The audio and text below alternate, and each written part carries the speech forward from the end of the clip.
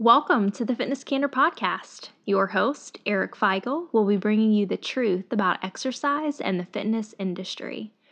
You'll hear from fitness professionals, exercise science professors and researchers, fitness industry entrepreneurs and leaders, as well as people who simply love to talk shop. Stick around after the show to learn how you can get your topic in an upcoming episode. Enjoy the show.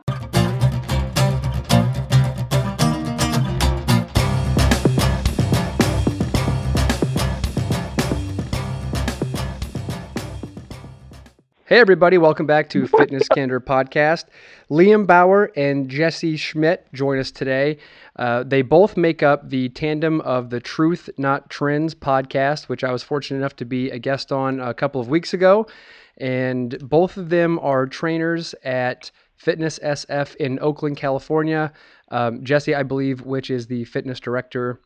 And Liam, I think you're just the overall badass there, right? So we all made contact. I was interviewing someone similar that they had on their podcast recently. Well, maybe it wasn't so recent as it turns of now, but I decided to reach out. They both had a really interesting story. I love the flow of their podcasts. A couple of really sharp guys. We have a lot in common in terms of training philosophy, and so I thought I'd get them on and share their stories. So Liam, Jesse, thanks for joining us, man. I appreciate it. Yeah, happy to be here, man.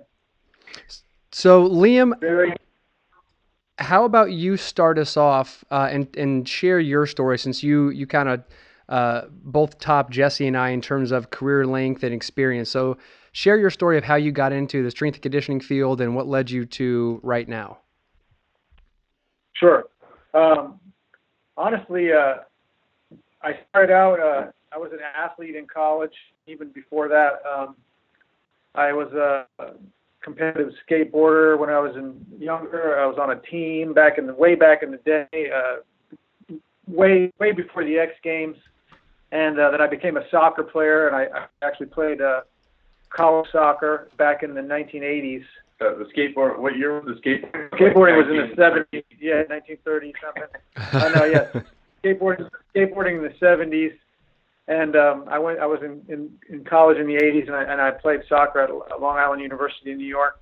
And at the time, I'd always exercised, but I didn't know anything about the science of exercise or any of that kind of stuff. But I liked to play sports, and I suffered some injuries as an athlete, and I started rehabbing and doing things. And at some point, I decided that I wanted to, get more muscular, and I didn't really know anything about it. And like many people, I had a friend who was bigger and stronger and more muscular, and he worked at a local gym near the school, and I joined the gym. And luckily for me, although I wouldn't say that he was knowledgeable in the sense of the stuff that we talk about currently, he was very clear about making sure that you had good technique, and that was the most important thing, and that you trained safely, and so that was good. He got me a good foundation, and I just became, fell in love with working out. My body responded. I was very skinny in college. I weighed about 128 pounds as a 20-something-year-old, and by the time I graduated, I'd added 15 or 20 pounds of muscle quickly, and I was hooked on strength training. And this was, again, still the late 1980s. And at that time, there was no real personal training. There was not a lot of certifications. There was not a lot of stuff. I got out of college, like a lot of people, not 100% sure what I was going to do with my life. And I thought, well, what I'll do in the meantime is I'll get a job at a gym, right? Because I like working out. So I went to a local gym, and it just happened to be, serendipitously, it was a Nautilus gym. And it was in Washington, D.C., and it had a direct link to the Nautilus factory, which was in Virginia. And the owner was a guy who was, hardcore. Everything is done the Nautilus way, Nautilus principles, Arthur Jones. And so I was quickly indoctrinated into that information and was teaching it every day to the members of the gym. Again, there was no personal training at the time. Back in those days, you joined a gym and there was fitness instructors and they were on the floor just to answer questions. and make sure you were doing all right. And I, again, had some great mentors there who were super knowledgeable and put up with all my stupid questions. But that being said, I have to say transparently that I didn't accept that stuff as my own. I still trained like a stupid muscle and fitness 6 days a week, 3 hours a day. I thought I thought the Nautilus stuff didn't make sense. How could it possibly work? Not the big guys in the magazines weren't doing it. And so even though I was learning it and teaching it, I didn't accept it for myself until a few years later when I did learn to keep records of everything I did, and I would keep journals, and I would try all these crazy programs. And I'm not exaggerating when I say I went through a process of training 6 days a week for 3 hours a day. Wow. Yeah, it was ridiculous, and I was not making progress. I was always having injuries. Something was always hurting. My gym bag was filled with wraps and straps and things because my elbow would be sore, my wrist or something. I just thought you had to work through it. And what would happen is these injuries would show up, and I would put myself back on what I would say a quote unquote as a beginner program, sort of like total body 3 times a week, and I would always make progress. And the progress would always halt when I would switch from the beginner program to the advanced program, like more frequency, more volume, more stuff. And it was in this process of keeping the records and seeing when things were not working and when they were working that I had this epiphany. What if I just stayed on the beginner program, and kept my volume lower and trained more, less frequently and all that kind of stuff. Right. So, I had those epiphanies, and I also started to encounter the work of, like many people, of Mike Mentzer. Mm-hmm. So now we're getting into the early 90s now, because I graduated college in the late 80s. And Mentzer stuff and led me back to the Nautilus principles and back to the sort of roots of the high intensity training that I learned before. But I was finally ready to hear it, and I started applying it on myself and just having fantastic results. And I still kept exploring other things through my career. I took lots of certifications along the way, and just found myself still now 31 years later, I'm still in the fitness business. I told myself I was going to do it until I figured out what I wanted to be when I grew up, and I guess I haven't figured out what I want to be yet. But I'm still doing it, and I've along the way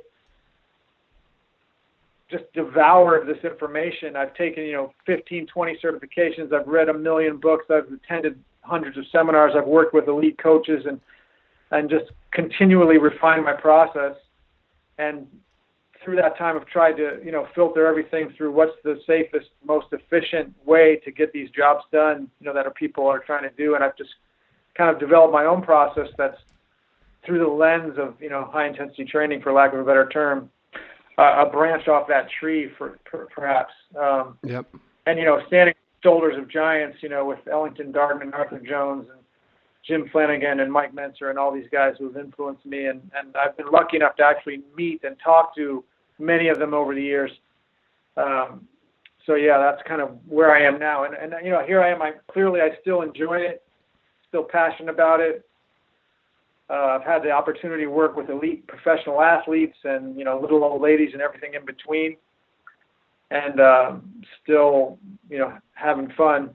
So I still stay with it. And I'm working now with with Jesse, who's probably my greatest protege. Oh God, he set the bar real high.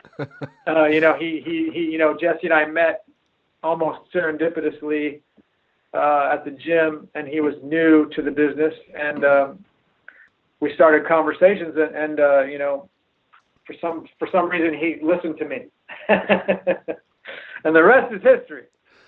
So that's interesting because I'm glad that we started out with you, Liam, because you talked about standing on the shoulders of giants and having these mentors, and I think anybody who's listened to the podcast has definitely recognized all those names. And Jesse had mentioned when he and I just spoke one-on-one on the phone, I guess a month ago now or so, he had mentioned how, he recognizes you as his mentor and how fortunate he is to to learn from somebody who has been doing it for so long. I know you jokingly kind of said that, you're still looking for what you're supposed to be doing. And it clearly, that's a joke, but this is also exactly where you're supposed to be. And then you've got somebody like Jesse who, Jesse, I want you to share your story too, because you kind of have a unique background and how you got into all of it. But I like the idea of and I like sharing stories of when people meet somebody else, and they have a connection, and one person just devours information that the other person and is so willing to give it. And I think that's something that sometimes we might be in our industry, because it's so competitive at a certain level.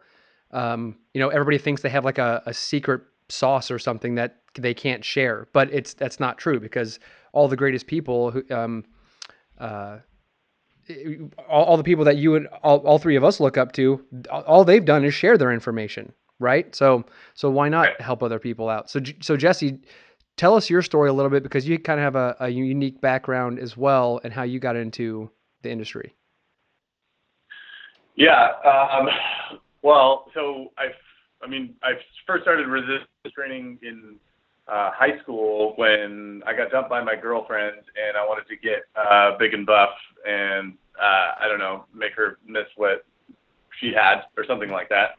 And then I got into, I just continued with it into college, and I read the Schwarzenegger Encyclopedia, and I started doing, stuff similar to what Liam was talking about. It wasn't 3 hours a day, but it was 2 hours a day, 6 days a week. Sure. Yeah. And that was kind of my like standard. I always kind of had it set in my mind, maybe I'm not doing exactly that, but I need to get back there. And then I was a baseball player. I still play baseball. I got into rock climbing and American Ninja Warrior training, which I haven't been on the show, but I've been a course tester for them. And so fingers crossed I'll be on in a season real soon. Wow. But about the time I joined our gym, which is coming up on 2 years ago, was still very active. I do obstacle course racing. I'm 31, by the way. I don't know if I mentioned that, but I was running 3 or 4 miles a couple times a week, and resistance training 2 or 3 times a week, and rock climbing once or twice a week, and doing the Ninja Warrior training, which is also pretty intense at times, once a week. So there was a lot of just stuff going on. And then, I would run into Liam in the gym, and, he'd see me doing, like weighted pulls or something like that. For some reason, that's the image that always comes back to me. Like, he would just sort of like in passing, ask me a question, like I remember when I was doing some weighted pull-ups, I had like a 25-pound weight, on a belt or something like that. And he asked me, how many sets are you doing, or what's the heaviest one that you're going to do? And why don't you do that one first? And I would say, I'm going to build up to the 45. Why don't I do it first? I don't know. And so that was the first time that really the high intensity training, system really started to come into the picture for me. And so I went from this place of both training myself and my clients in this sort of like very high volume, more is better approach, mm-hmm. to really seeing both for myself and my clients much better, consistent results with a lowered volume and a higher overall intensity. So in my personal training, I've been blessed, honestly, to have had Liam as my trainer for the last year. And at this point I'm only lifting weights once every for about 30 minutes once every week. And I tell everybody who will listen to me, this is the strongest I've ever been. It's I track my muscle using an InBody, and I'm consistently at the highest level of muscle I've ever had. I'm also, when it comes to my athletic endeavors, just the healthiest I've been. I had all these lingering injuries, and now that I rest for a longer period of time, I don't really have to deal with that stuff. And so that changed the way my business operated, and I just, all my clients are seeing really good results, and that for me has elevated me, I guess, from I was, a trainer, and then I did in the last 5 months just take on this fitness director position. So now I get to teach other trainers what I know, which honestly is trying to just make them go talk to Liam, because he knows way more than I do. That's awesome.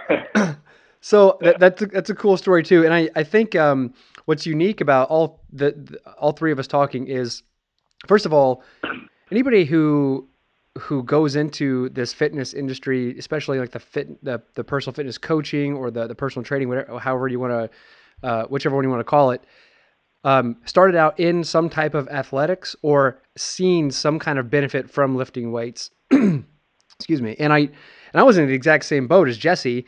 Jesse, I used to do the exact same thing, 4 or 5 days a week. I have to go in. If a minimum wasn't there for an hour to an hour and a half, it wasn't a good workout. And then you look back, like most of the time, it was just standing around counting, looking at the clock, waiting for your 3 minutes to be up so you can do the exact same exercises 4 times. And Right.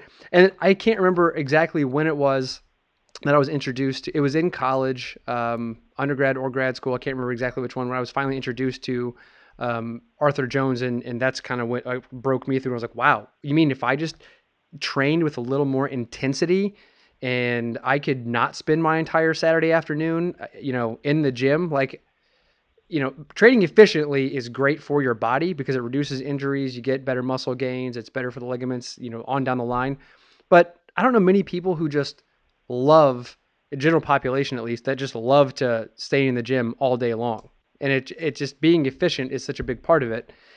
And Liam, you kind of started out that same way, but the interesting part is you got to see a transformation from like probably before coaching, strength coaching was a thing in sports. So you played college soccer, so you probably saw like the birth of athletes starting to strength train a little bit, or maybe you heard your coaches say, hey, I don't want you to lift weights because then you'll become a bodybuilder and that will reduce your playing ability. Yeah, it's interesting that you mentioned that, because honestly, again, it doesn't seem that long ago, although I've been out of college for 31 years, I guess. That's crazy. And Jesse is 31 years old, so think about that. So no hints as how old I might be, but I have to say, playing college soccer in the 80s, my program, there was no strength and conditioning component. We did not have a strength coach. They did not tell us to lift weights. They didn't tell us not to, but they certainly didn't encourage us to. At practice, all we did was run and work on technical, tactical stuff, and there was no talk of it, and there was no real sense of any sort of training that had a purpose to it other than playing the game. And we all could play the game, and we all were able to run and all that, but I mean, there was no specific, training with a purpose in mind of, energy system development for the sport or being stronger or injury prevention or any of that stuff. And I can say for sure that if I had known more about it, I would have trained myself differently from a younger age. And I think I've had a lot of injuries over my career as an athlete, and I think I probably would have had far fewer injuries if I'd learned this stuff much younger and knew what I was doing. I probably would have had a better and more, enjoyable athletic career and far fewer injuries, because I've had some pretty horrible injuries in my career as well. And a lot of them are from not knowing when to rest and not being as strong as I could be, I'm sure, all kinds of things. So, yeah, we had zero strength training, in our program. So Jesse, I assume you played in high school. Did you play in college also, baseball? Yeah, I was a varsity baseball player in high school, and I played for the club baseball team at UCLA. Okay. So in high Yeah. school, did you see, was it, because you kind of, you're a few years younger than me, so we probably saw a lot of the same stuff. When I was in high school, now I had a very short high school career. I hurt my knee when I was a freshman, didn't play after that basketball, but um, it was basically a free for all in the gym. There was no direction. It was basically like you squat, you deadlift, you do some kind of like quote unquote power movement. Then there was some bench pressing. I don't even remember doing very many rows. Maybe some pull ups. And I remember doing walking lunges, and that was about it. But it was kind of like a bunch of posters on the wall and a football coach saying, "Here you go, just good luck." Do you kind of have the same treatment, or do you remember something a little different? Yeah, that sounds pretty similar to my experience. There may have been some strength and conditioning class, but I never took it. And my always perception was that if you wanted to get, bigger and stronger and lift weights, you needed to play football, which my baseball coach was also one of our football coaches. So that was always his recommendation. So in our weight room, I went to a public high school. Our weight room was about 20 by 20 with like one squat rack and a flat bench press and a few dusty dumbbells. And it was pretty limited. And I had zero guidance on weightlifting in high school. And that actually hurt me because even though I came into my freshman year weighing 130 pounds, and by the time I got dumped by my first love, I was after that, and I had been lifting, it was 180 pounds. So I put on, I can't say that all of that was muscle, but I put on a lot of muscle in a year and a half in high school. But the problem was that basically all I knew, I didn't know anything, and you can just walk up to a bench press and use it. So that's what I did. Yeah. And so I ended up kind of building this imbalance into my body, and that manifested in the form of shoulder tendonitis. So Initially it was pretty cool because I came back from my senior year as what looked like a totally different player. I was like much more powerful. And that helps with my hitting, but also my throwing. I basically went through my entire senior year feeling like my arm was going to fall off because I had done no pulling exercises. Right, everything was pressing. Everything was pressing, and that was one thing that the Schwarzenegger Encyclopedia helped me with is like literally. I was just like a typical dude, I was just doing pushing exercises, and I had no guidance, and I thought I knew everything, and I needed to read an entire encyclopedia to realize there's a back of my body. Yeah, because if you don't see it in the mirror, it doesn't matter, right? Well, hopefully you were doing some biceps, right? Curls for the girls. Oh, I hope so. I did bench presses, and I did bicep curls. And sit-ups. And maybe some sit-ups here and there. I did nothing for my legs. Yeah, all I did as a kid was push-ups, pull-ups. I did a lot of body weight exercises even when I was younger. Yep. And I got pretty good at it, but I was, again, I was very skinny. But I did push-ups and pull-ups, but I did it every single day.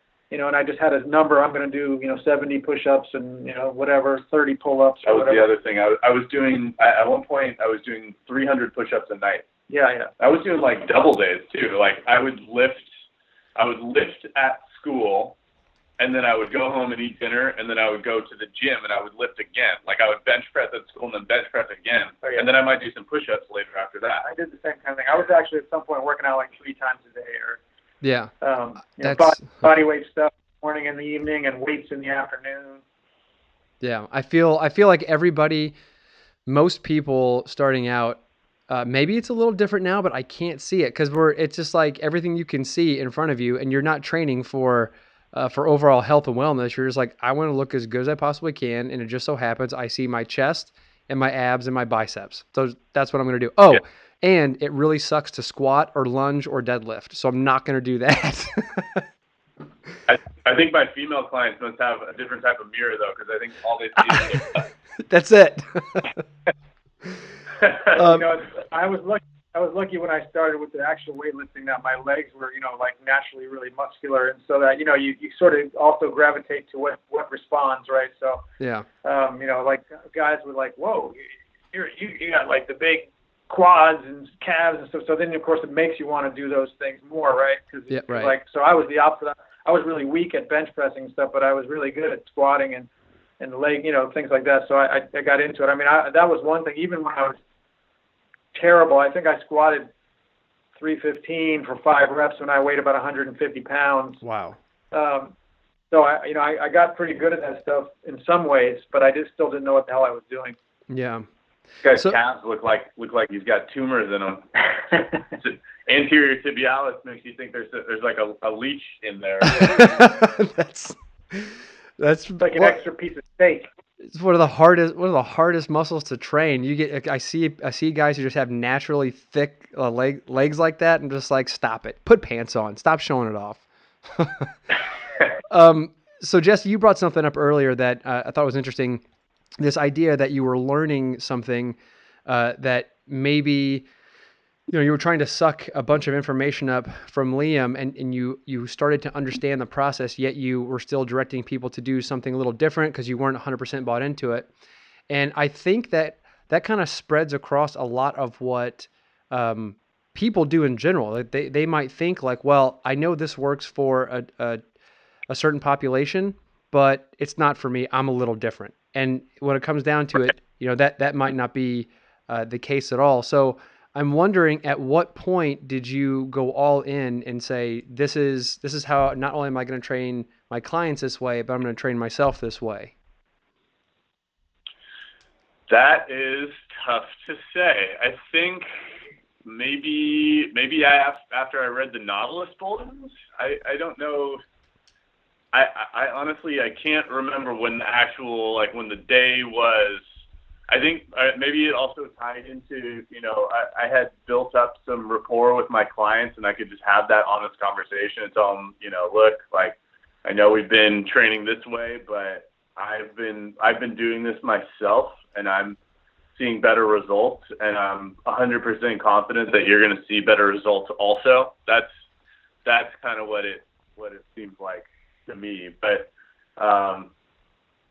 yeah, I mean, the high intensity training style, I feel like, cause what you're kind of saying about how people, kind of try to like pigeonhole different types of training styles, like, right. Older people should only do body weight exercises, or young men need to do powerlifting, or athletes need to do Olympic lifting. Those kind of weird misconceptions get tossed around, but that's one of the great things that I love about high intensity training, is that it applies to someone who's it's their first time in the gym, or they're a teenager, all the way up to I mean, there's no limit. There are studies with 90-year-olds. We've had Dr. Wayne Westcott on our podcast, mm-hmm. and I think you have too, or at least of him. Yes. And he's put 90-year-olds through, in his studies, he's using high intensity training protocols, I think, for the most part. And, always. Yeah. And so, I mean, I just think that's so powerful. And yeah, some people are skeptical when you say that, an athlete, because that's another thing that our guests say kind of very consistently is, we ask, these like Dave Durrell, or Yeah. Mark Asanovich, who have trained, NFL players. We ask them, what's the difference between training, your NFL athletes and training, Joe Schmo? And the answer is not much. Not much. Like Some intensity, like maybe. NFL players definitely. Yeah. And so, I don't know. It's just a really cool thing, because it means that if you are trained in the high intensity training style, then as a professional, you're very versatile, because it doesn't matter what type of person comes in front of you. You have the skills to train them. And then from, the client side, it just means that those people are just going to see really good, consistent results. And they know that the person that is guiding them through those exercises is going to have, is going to hold them accountable and be tracking their metrics and all that good stuff. So, Liam, you had mentioned like you don't get caught up in all the minutia of all the little nuts and bolts and how things should go, because you should be able to be adaptive and take that kind of approach. And you having over 30 plus years of experience in this style of training, what are some other sources that you kind of pull from in order to maybe round out your programs? I think, some of it is I think, partly from, trying so many different things myself. I've literally tried so many different approaches and played with so many different exercises and so many programs. And again, devoured so many sources of information, and also been lucky along the way to get, connected to some other talented coaches and be able to pick their brains and experience their own stuff. So part of it is that, and recognizing that I'm constantly pulling along the way and keeping the parts that work, right? Jesse sometimes jokes that, my stuff is like similar to Bruce Lee, like Jeet Kune Do, right? Like discard the things that don't work and keep what does work, no matter where it comes from. You know what I mean? Yeah. And so I think, you gotta recognize that there's different pieces that work. And one of those things happens to be cadences, right? I've tried so many different styles, and I've had success moving slowly, and I've had success moving faster, and I've had success moving in other things. But I found that the cadences and the ranges of motion and things like that are not necessarily as important, but the intensity is important, right? So recognizing what factors need to be present all the time, and what things are a little bit more open to interpretation. That's one part. But I have to say that also, I was lucky enough to discover the IART. Are you familiar with their stuff? Definitely. Yep. Yeah. So very a long time ago, when Brian Johnson was still heavily involved in just getting his stuff going, I came across their work, and I started, his work and the work of the IART is some of the stuff I've really devoured along the way. And I really picked up on this idea that you always have to keep in mind the needs of the individual in front of you. You have to base it on that person that's right there in front of you. And one of the things I try to do is not decide in advance what people are capable of, but let them show me what they're capable of. I see this mistake, like Jesse was mentioning, where people go, "Oh, this guy's old, I have to use light weights, and I have to, right, not make him, right. And this guy is, something else." And instead, I don't decide ahead of time what they're capable of. I let them show me, and then I build those programs based on that. But also, I have to take into account their preferences, their desires, their innate abilities, their injuries, their psychology, right? All that stuff comes into play. I can't just wedge them into this cookie cutter plan and expect it to always work.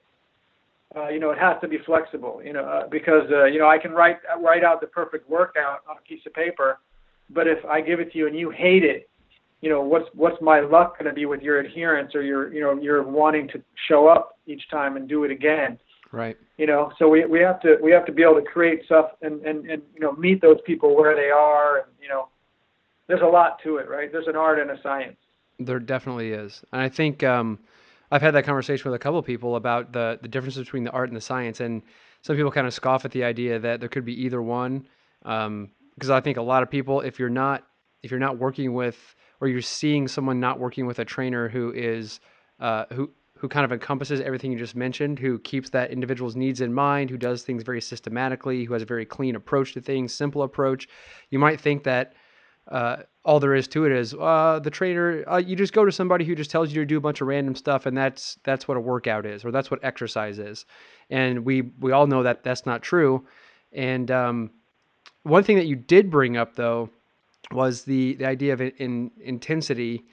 And I think, Jesse, you also mentioned intensity. And I had a conversation a few months ago with someone who I tried to get on the podcast, and then it kind of just fell through because we couldn't agree on this idea of what is missing inside most people's workouts. And I had said I think most smart programs are missing a level of intensity. And I think all can agree that it's going to look different for every single person.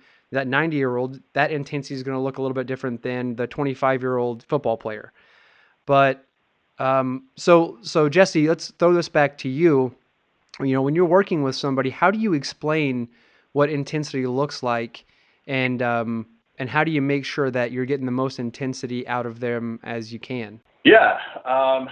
Well, if it's somebody, it's like, a lot of, basically my job is to walk first-time weightlifters through a workout. And so I kind of try to unravel that thread bit by bit. But the simplest way I put it for them is, you want to take a reasonably heavy weight that you can move slowly and control, and you want to lift it for as many times as you can until you can't lift it anymore.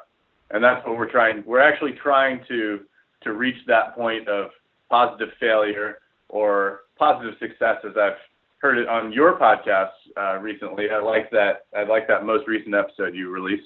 And then I'll take somebody through an actual exercise. I'll tell them what it looks like so they can kind of like conceptualize it. But I don't think people truly understand what it is that we're talking about when we use the word intensity until they actually feel it, until they actually get to that point near the end of a set where they know there might only be a couple of repetitions left, or they might even have it set in their mind that they couldn't possibly do any more.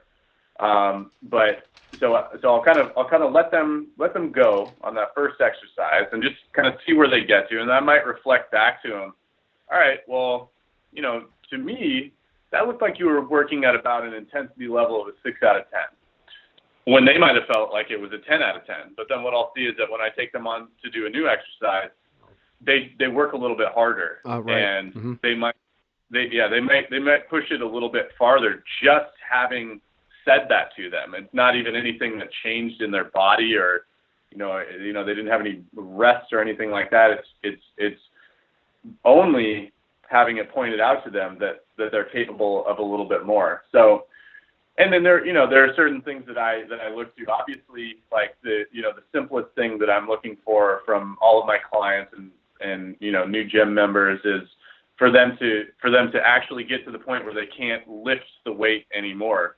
But then, some of the other things I point out to them are, when you are really trying as hard as you can, you're going to start making involuntary noises. You might be spitting. You're going to be, you could be hyperventilating, and those are the sort of things, like, you can't fake that, right? And they just happen when you're working as hard as you can. And I try to encourage that and reward people for working that hard, because, and this is kind of just like a meta idea about that, is, if you're in like the commercial gym environment or a bigger gym environment, and you are working at a higher intensity level than anybody else around you, that kind of makes you, it makes you unique in my mind, that, to put it in a positive light. But I think a lot of other people see that as a negative thing. Like, who's this guy who's like, hyperventilating on the bench press? And, why is he only doing one set?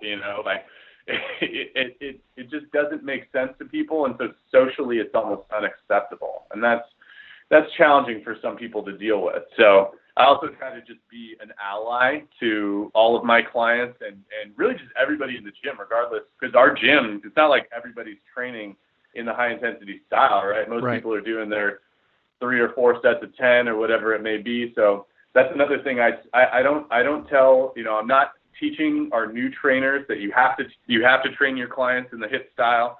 I'm not teaching our new gym members that you need to do one set to failure. But what I am telling everybody across the board is, no matter how many sets you do, you need to be trying as hard as you can in one of them. And I do mean as hard as you can. Yeah. Liam, do you kind of take that same philosophy, I assume, or do you have a different take on that idea of intensity?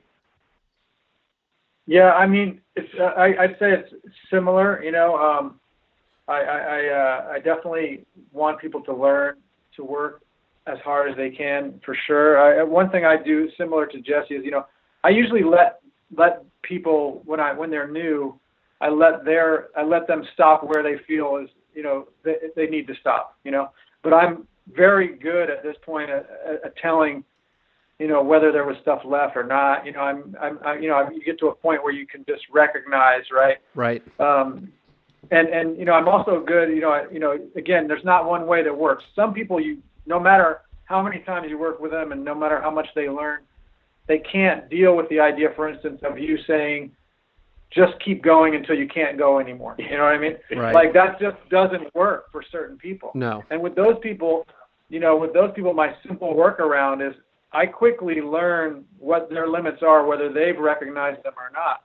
And so, you know, for instance, if you were a client of mine and I knew that you could do around 10 reps with 100 pounds in an exercise, I would tell you I wanted you to do 20 reps.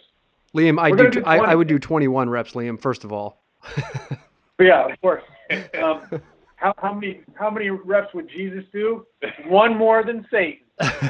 Okay, that's all you need to know. Anyway, so I that's one thing. That's one trick, if you will, that I'll use is I'll know basically where their limits are for the, you know, within a rep or two, and so I'll just give them a target that I know for sure is outside of that, and so they're going to naturally dig because you know it's human nature, right? We've all seen it. If you say do 8 to 12, they always think they got to get 12, right? And they'll naturally, if left to their own devices, default to a weight where they know they can get 12, right? Yeah. Because they have to get that upper number.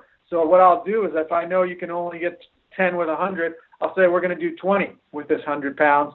And sometimes I'll make them go until they get that 20. So it might take them 2 tries. You know what I mean? Yeah, a little micro break or something. So initially, I'm going to make them work. It doesn't have to be one set, but I do want them to learn to work hard. So if they get 12 and then the 13th one, they literally couldn't move it anymore, and they're like, oh, man, I didn't get 20. I'm like, all right, catch your breath for a minute, and we're going to keep going until you do get 20, right? And, you know, so there's lots of ways to work it. But I definitely teach them over time to learn to dig and work and push into those, you know, places that are challenging. You know, I want them to recognize it's like there's that fight or flight thing is happening, right? Yeah. And you know, and get them to see that that they're stronger than they think they are, that they can push harder, that they can dig a little deeper. And you know, it's amazing what people accomplish, you know, in a short period of time with the right encouragement and support, you know, and guidance. Well, that is the art of what we do as coaches and trainers. That is the art of it, recognizing and getting just a little bit more out of it. Because it's easy. It would be easy for us to say, okay, let's look at your sheet. Last time you did 15 at 100 pounds. Let's give you, you know, extra 5 pounds. Try to get 12. And they'll get 12, and you know they can get one more. But sometimes, you know, just that little extra encouragement of saying, try to get one more. And even if it's the same weight. Well, I already got 15. Try for one more. Just try. See what happens. Great. So now we can move on to a different weight, or now we can take it whichever direction. But the art of coaching is it's hard, and I think sometimes it can get lost in the shuffle. Yeah, and you know, again, like I work at, even sometimes I'm at a studio. Like I sometimes work with some, you know, dedicated one-on-one high intensity places, and for instance, you know, some that, you know, that are very into the super slow protocols, as you mentioned earlier, right? And that's what they do. And I'll go in there and I'll work with someone, and you know, I might do something totally different. You know, like some guys, you know, I work with guys in their 80s and 90s. I do all kinds of things. And you know, again, you have to find what works for each guy that's in front of you. And you know, for one of my guys, for instance, I just set 90 seconds on the clock. And I go, okay, we're gonna try to get 90 seconds, right? And if he gets 90 seconds, I let him stop at 90 seconds. And if he doesn't get it, I just make a note. And then, you know, that next time, I don't worry whether he made it to failure. I know he's close, but I just, every single time he's moving up in one way or the other. So the next time, if he got 90 seconds, I'm going to add weight. If he didn't get 90 seconds, we're going to try to go longer than we did last time. But he doesn't necessarily have to hit failure on every single exercise, every single workout, every single time he comes in. But yet he makes progress every single time he sees me, and every single time he's better than he was last time. Yeah, awesome. I want to echo that. although I do try to get people to push it as hard as I can, that's the point I try to hit home is we just want to try to progress every, as often as possible. It doesn't matter if it's by an inch or by a mile. Right. But then I think a thing that helps just kind of maybe, because I think also what you're talking about, Eric, is maybe getting like trainers out of their comfort zone of, Yes. This is the program today because this is what the program is every day, and that has been one of the huge benefits of learning from Liam, because we've gone over so many different training styles, different reps, types of repetitions, So, I mean, just in when he's training me, there might be a day where we do all J reps. We might do strong range partials. We might do pause reps. We might do 1 1/4 reps. We might do, unilateral work. We might do, we might do isometrics or negatives or forced reps. I mean, the list goes on and on and on. And the more people that we talk to, the more possibilities open up, which is really cool. So, and that transfers over to our clients for sure. So even if we're not doing right, if you get somebody doing a J rep, it's automatically going to raise the level of intensity of their exercise, and also their level of focus. So this is interesting to me, since you're working with more trainers kind of in that fitness director role. What is it that, because I see it in a few people that I work with, they're almost afraid to take somebody out of their comfort zone. What do you think that is? Because is it with the trainer thinking maybe if I push them too hard, they're not going to want to come back, or is there something else there? Yeah. Because I don't, for myself, this is my own train of thought. If I am able to push myself as hard as I can push myself, or if I have another trainer train me, I will give them everything I have. I want to make it worth that trainer's time. I feel like it's like I owe it to them almost. But I feel like when some trainers train themselves, they'll push super hard and they know how to train themselves. But then when I watch them train someone who is capable, and maybe I don't know all of the nuance, the background of that individual, but I'm like, I'm fairly certain that like 23-year-old person could probably go deeper in the squat and handle a lot more weight, but they're afraid. And for weeks and weeks and months, you see them do the exact same thing. And you're like, why not try to get them out of their comfort zone? Like, what side does that lay on, you think? Yeah, I mean, it's definitely a complex issue. I think, trainers might be concerned about injuring a client, and so one thing that I'm instructing we have 4 new trainers that we're training right now, and one thing I try to remind them as often as possible about is at slower rates of movement, right? You're going to be safer. If you lift a heavy weight fast, like in Olympic lifting, you're going to be more likely to injure yourself. If you move that heavy weight slowly, you're going to just be a lot more likely to get strong and stay safe over time. So that, I try to be in their ear about that as often as possible. The question I always ask myself is, how can I provide my clients with the maximum value? Yes. And that's awesome. The answer that I've come to is, we need to be making people as strong as we can.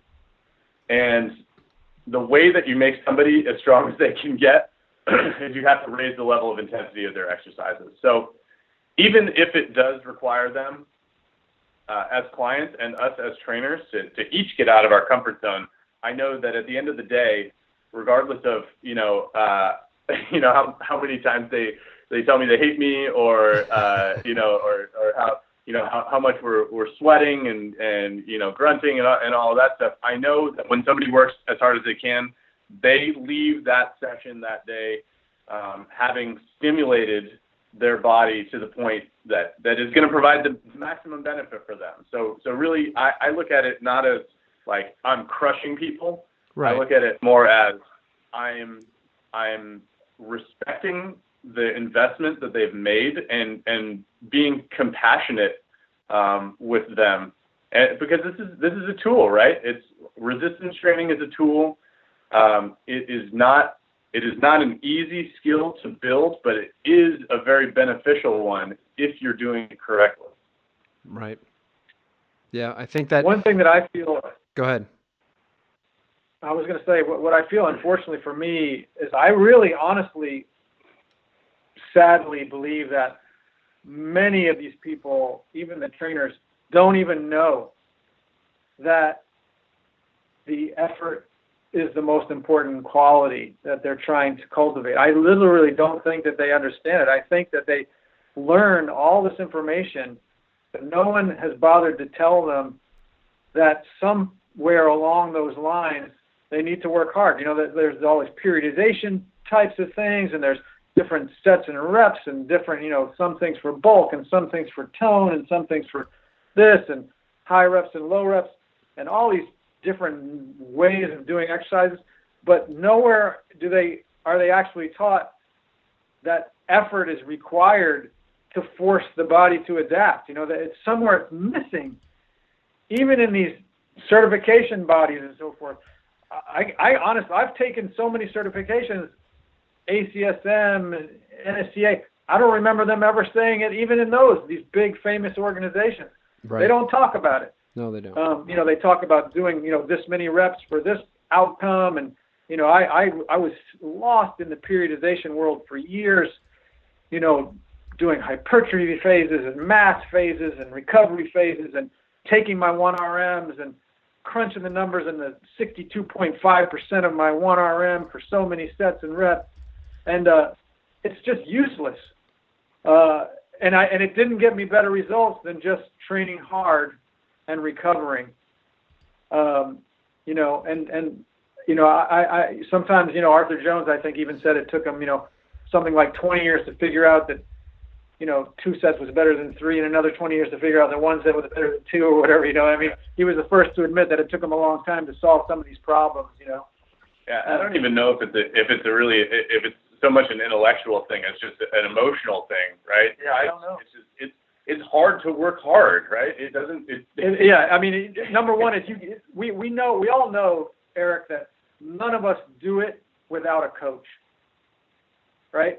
Even, I don't know about you, but I know for a fact when I work out by myself, I never work as hard as if I have somebody standing there next to me.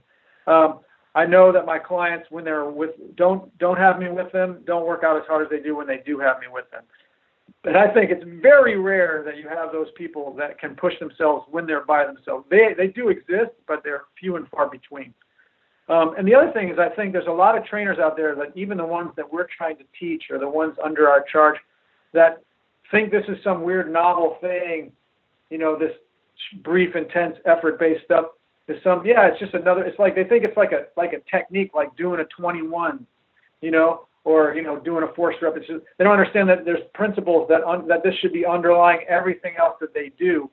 You know, like even some of the trainers that train with me, I train some of the other trainers, and they call me their coach, and they do exactly what I tell them to do, but they don't apply what I give to them to their own clients. You know what I mean? They have clients, and they still train their clients in this other conventional stuff, but yet they train themselves by what I recommend.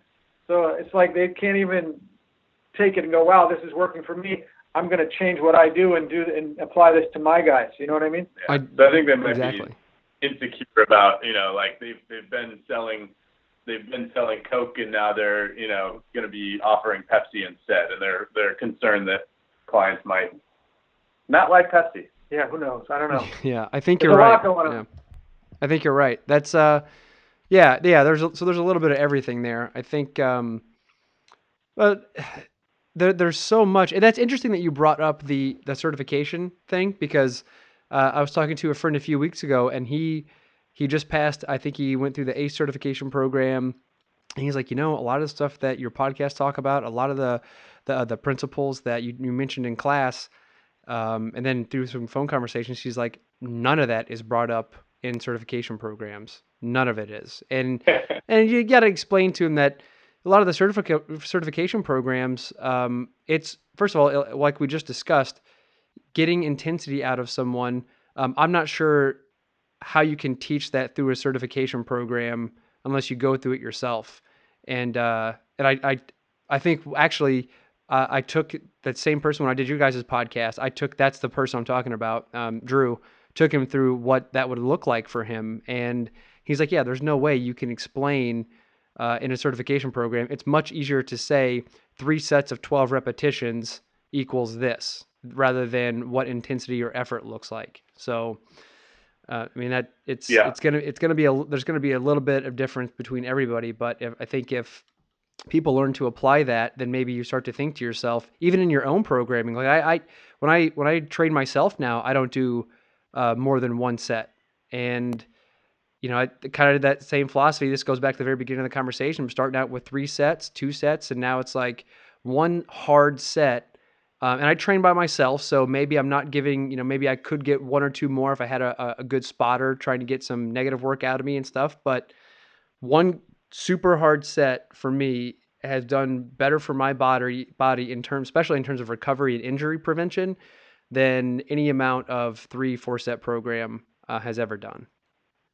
Yeah, and just we'll call it the Church of High Intensity. Yeah, just to follow up too, we as an example, we had another coach on today on our own podcast, who's been around forever, world famous, he mentioned, which I find is totally true, that these certification companies or books, a lot of times they have these programs that look amazing on paper, but then if you actually try to do the program, it takes you like 2 hours to do it. He was joking that one particular program had the person doing 30 minutes just of lunges alone. And that if you were doing the workout, it would take you 90 minutes to 2 hours to do the entire workout. And I see this in lots of books. These guys, somehow they're selling these books. I won't mention names at the moment, but, and other people go, I've got this book. It's amazing. Look at this incredible stuff. And I said, if you follow just one of those programs, it's literally going to take you 3 hours, because it has this, myofascial stuff. You got to foam roll, and then you got to do this type of other stuff. You got to prepare, and then you got to do the prehab and the post-hab and then the actual workout part. And when you do it, it would literally take you so long. And then they're telling you to do that 4 or 5 times a week. You know what I mean? It looks cool on paper, but it's totally impractical. And that happens a lot. And so he was basically trying to allude to the fact that a lot of the stuff in these certification bodies is written by people who don't ever actually do it. That's exactly right. Yeah. Or they don't actually implement it, and they don't even realize that the stuff they're putting down on paper it's not going to get done. You know what I mean? You're a college coach, and you got lots of guys, and you got an hour to get them done. You know what I mean? You're in the military. Yeah. There's a certain block of time. You got to get your PT done. Yeah. You know what I mean? I do. You can't spend. You're in prison. You can only spend so much time in the gym. You know what I mean? Yeah. You gotta get your stuff done. Do you guys know what the I can't remember who the certification process goes through, but I think it's like the is it the corrective exercise protocol? So I had a friend maybe it is. Yeah, it could be NASM. It might be. I'm not sure, but yeah. So I'm pretty sure it is. I have that certification, so I know it's NASM. Okay, so one of my friends come to me and he's like, "Hey, what do you think about this?" I'm like, "I think it's great. I'm not sure where you'd put that with 30 minutes with somebody." And he's like, "Well, if somebody comes to me, maybe I can have them do it beforehand, or maybe they have them do it afterhand." I'm like, "Dude, if they're coming to you for 30 minutes, the chances of you getting them there for another 30 minutes before or staying 30 minutes after is very slim." So, like, to me, and I'm not beating up on this program. I don't know much about it except for the fact that, like, if I have somebody whose hip is bothering them and I put them inside of a leg press and they're like, "This really bothers me," well, guess what? We're not going to do the leg press, and you should go see a physician. I mean, that's me being maybe a little on the rigid side of things, but when someone comes to me, I want to make sure that they're getting the most effective strength training workout as possible. I kind of feel like a lot of these certification programs are getting to the point where they are trying to make the fitness individual be everything to everybody, and I don't think it needs to be that way. And I know I talked about this last, when I was on your guys' podcast, but I'm not exactly sure where I was going with that. But I think somebody had brought up just like, oh yeah, you were just talking about like all these different things and these programs lasting forever. And I think some of the stuff is really good, but unless you're going to use whatever specific knowledge is inside of a particular certification in that 1 hour or a half hour workout, I don't know how you cram all of it into one single workout. I think it's impossible. Yeah, no, I agree with you. And I also agree with you 100% about the idea that they're trying to make the trainers, have too many hats. Yeah. You can't be the physical therapist and the strength coach and the, rehab guy and, all these different things. And they're not. And it's unrealistic to make them think that taking this couple of weeks of training is going to make you a physical therapist. Like, what does it really mean to get these certifications? It's not enough time, to learn all the skills that you need. It's just a way to make more money, right? They got another certification, just more places to spend money and get your CEUs and Right. I agree. And on the training side, it's just kind of a way to, and I'm straight up with people who ask me similar questions. I tell them, if you want more letters behind your name, yeah, go for it. It's not really totally practical information, but it might help you reinforce anatomy, might help you reinforce some biomechanics, right, and energy systems. Like that stuff doesn't hurt. No, definitely no. It's not like I'm saying all certifications are bad. Like, you get a certification, and the one thing that it will make you do is keep up with continuing education, so that in itself. Now, a lot of the continuing education might be a joke, like I know there's like a 1 CEU or half a CEU courses that are just, on like anatomy of the cuticle or something like that. But there's a lot of those things that can be kind of a joke. But one thing that it will do is, if you want to keep that certification current, it will definitely keep you educated. So that's a plus. But we're gonna do one on the popliteus muscle. Perfect. And then we're gonna do one on the big toe. Yeah, that's great. I mean, like Liam's saying, it doesn't matter if it's a NASM cert or one of these, CEUs or a free online whatever. I mean, you look for the value that you can find there, right? You absorb what's useful, and most of it's going to be garbage, and you just let it go, Yeah, But exactly. I think hopefully, if you're thinking about getting a cert or you're thinking about hiring a trainer who has one of those things, you want to make sure that there is at least a little negative value in there, and then it justifies your time and taking advantage of it. Yeah, I think I definitely try to look for the treasure, right?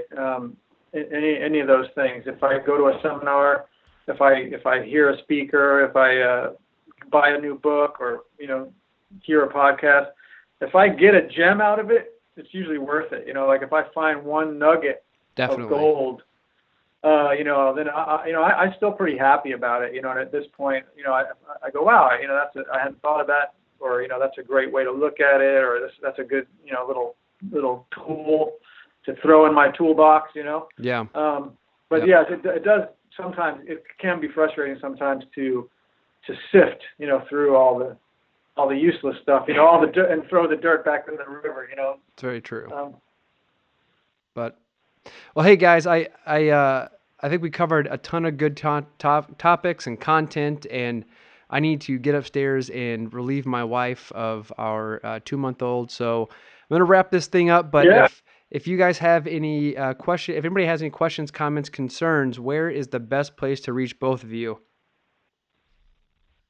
Well, number one, they can visit our website, which is tntpodcast.com. Truth Not Trends podcast. Oh, that's right. Truth Not Trends podcast. I'm abbreviating my own freaking website. Truth Not Trends podcast.com.